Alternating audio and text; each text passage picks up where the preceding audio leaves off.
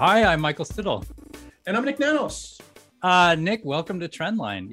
Yet again, I always ask you this question, but I'm always curious what pollsters do in their off time. And I know you're a sports guy. I know that the J season is over, but we still have hockey now. So, and any predictions or any news? Well, no predictions on the hockey front. And this week this is still preseason for the NHL.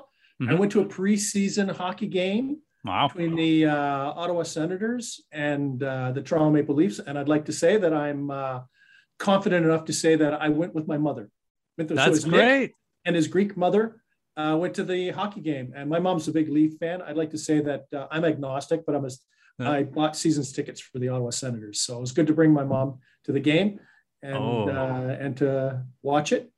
I like, you're so political. I like that, or diplomatic, I should say, that you're agnostic, but your mother is a Leafs fan. That's great. I mean, speaking as a Torontonian. Do you think people are going to interpret that if his mother's a Leaf fan, then he must be a Leaf fan? And I like to say, for the four Nanos brothers, they all cheer for different teams. Oh, wow. Like the Senators, Boston, Buffalo, and Edmonton. I have to say, at the risk of losing viewers, that I am a fair weather fan, and if the Leafs do well, I will follow them. I'm a terrible fan, Nick. What can I say? Yeah, that's okay. But all right, let's get to some housekeeping first. We're out of the election, which means that Trendline is going to our non-election schedule. What does that mean? Instead of 3 times a week, we will be recording every 2 weeks. So you'll be hearing from us every 2 weeks. We are going to continue to focus on national politics, provincial politics, and a little sprinkling of international, especially when it comes to our southern neighbors. And you know what these major political issues mean to Canadians. Speaking of, I'm always fascinated in how, what issues Canadians rank as the most important, and you've got some latest on that. Well, mark your week, Michael, because there was a big change in the Nanos weekly tracking. Do we have a drum roll? I think this is a bongo. This would be a drum roll. This would be a bongo. Anyways, big change in the Nanos tracking. We have been gripped by coronavirus over the last, since the beginning of March 2020. And this week in the Nanos tracking, coronavirus was not, I repeat, not the top national issue of concern where Canadians could say whatever they wanted. At the top of the list was not coronavirus, it was the environment as what Canadians are worried about. And the environment has been on the upswing in the last number of weeks with concern about coronavirus on the downswing. So a big change. Wow. I'm fascinated by this. So I'm curious how the federal party's climate change policies may have impacted the electoral outcome. And we can see that the environment is a major issue of concern to Canadians. So what do you think? Well, all of the parties were over the environment and had key environmental planks. They know that that's important to a significant proportion of Canadians. But, what we're seeing now, at least, is, and I think a lot of this has to do with not necessarily the environment being more important, but the coronavirus, people feeling a little more comfortable, a little more normalization of people's lives. The kids are back to school. People are thinking about going back to work. And as a result, less concern about coronavirus. And, Michael, when we look at that trend line, if we put the old time machine, the Trendline time machine back into play, just before the pandemic started, the top national issue of concern was the environment at around 20.5%. And it was the top national issue of concern just before the pandemic, and then was basically knocked off the agenda by the pandemic. But now it's, why don't we say, environment making a comeback on the trend line because it's been trending up. And I would expect that all of the federal parties, without exception, will be focusing on this issue as maybe this is indicative of things getting back to normal, Michael. And when I say normal issues, not the pandemic. And I think that's probably good news from a public policy perspective. And for the Liberals, it sounds like they made the right decision to really campaign on the environment. We're also seeing, for parties that did not win the election, potential leadership reviews, things like that. Do you think that's sort of playing into their sifting through the debris of what happened? Well, so first of all, if we do a walkthrough for the New Democrats, not so much, because they had a pretty strong green plan. New Democrats are generally happy with Jagmeet Singh, and the New Democrats also don't tend to knife their leaders. What do we say quickly? Right. Much slower, right. much more civilized. There's probably Yeah. a committee involved. A committee. Let's talk Yeah. amongst ourselves, as opposed to the other leaders, which is you're out kind of deal. Yeah. We also know it'll be interesting as Aaron O'Toole goes through his post-election review from his own party, how much, what I'll say, his more progressive policies, including his policies on the environment, pan out, whether they provide for a risk for him. Because if you remember, Michael, remember the first policy convention that the Conservatives had when he was leader, he staked out a position on one of the big motions to recognize that climate change existed. That died, didn't pass. The members rejected that particular motion. It was awkward, Yeah. quite awkward, why don't we say, for Aaron O'Toole from a political perspective. So big question is, for all of those Conservatives that perhaps voted against that motion in the past, are they happy or unhappy with Aaron O'Toole? So it'll be interesting to see how that potentially pans out. Now, speaking of leaders, I want to shift to Prime Minister Justin Trudeau. So he's, had a really bad week in terms of news headlines on the Canada's very first National Day for Truth and Reconciliation. His itinerary placed him in Ottawa in private meetings, and then it turned out that he had actually flown to Tofino to meet his family there. The optics obviously are horrendous on this, Nick. What's your thinking behind this? I mean, how did this happen, I suppose? Well, I think, let's face it, the elections are a pretty grueling period for all the federal party leaders. I'm sure all of them geared down to take a break with their family. And, as reported by the Prime Minister's office, is the schedule changed at the last minute and he went out to Tofino.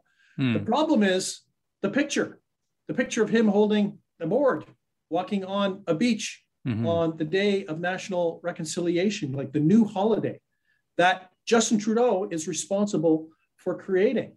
So you would expect that on a holiday that he identified as an important priority for himself and for his government, that he would be part of that dialogue, journey, healing process when it comes to truth and reconciliation with Indigenous peoples. But he obviously decided to take some personal time. The problem is that it includes a picture of him taking personal time, which kind of questions his commitment. And Michael, that would be like us telling our boss, do you know what? Remembrance Day is really important for me. It's a really important holiday. Did I tell you how much important, Remembrance Day was?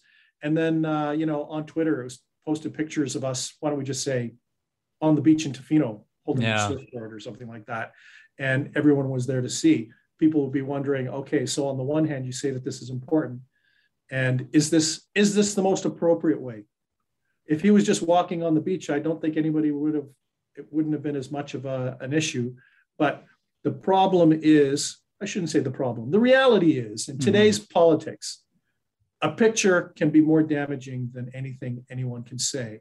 And that particular picture was not positive in terms of people trying to reconcile, Indigenous peoples and healing with the Prime Minister's personal time off to rest after the election. So for the country's efforts towards truth and reconciliation, it's the optics are really terrible. But just for the Liberal Party itself, what kind of impact would it have, and how is Trudeau doing in terms of his own personal brand as a politician? Well, think of it this way: this is the guy who survived blackface, brownface, right?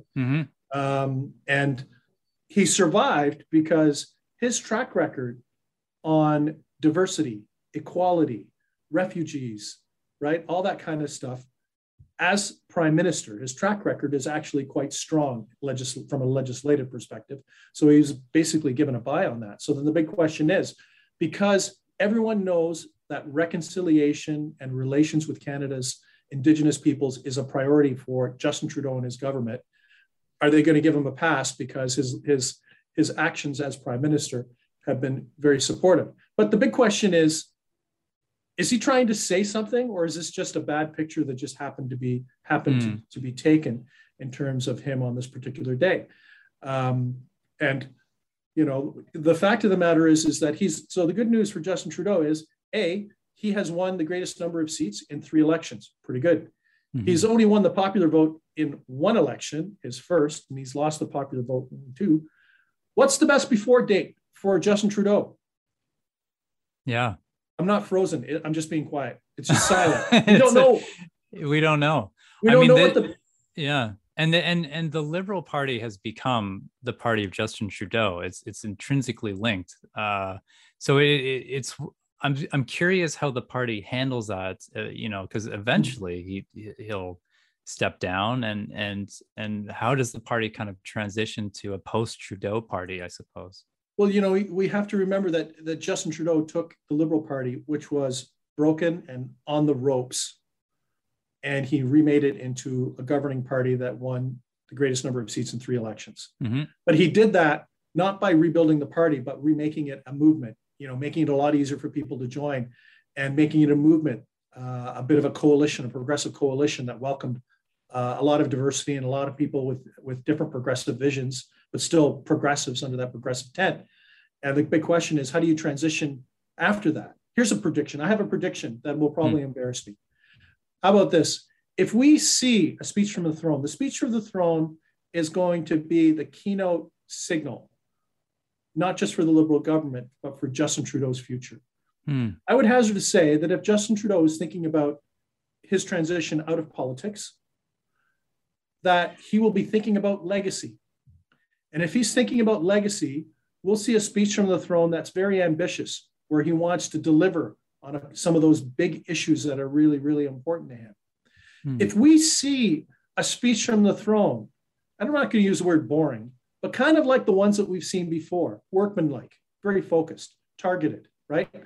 If we see something like that, then I would hazard to say that he's probably going to want to stay for one other election, because he's going to try to continue to kind of build the Liberal brand and try to win. I think if you're prime minister, you want to have more Canadians vote for you than the other person. Mm-hmm. I think that's probably an objective that Justin Trudeau probably wants. So let's watch to see the signals coming out of the speech from the throne. Will the signals indicate it's a legacy speech from the throne about what Justin Trudeau has accomplished, a swan song, so to speak, or is it more political in terms of trying to build a bigger coalition for the Liberals for the next federal election? Oh, fascinating stuff. Nick, as always, thanks very much. That was fun. And where can we find you? On Twitter, Nick, N-I-K, Nanos, or on the web, www.nanos.co. And I'm also on Twitter at Michael Siddle. You can also find more information about what Nick and I have discussed at ctvnews.ca. Thanks for listening.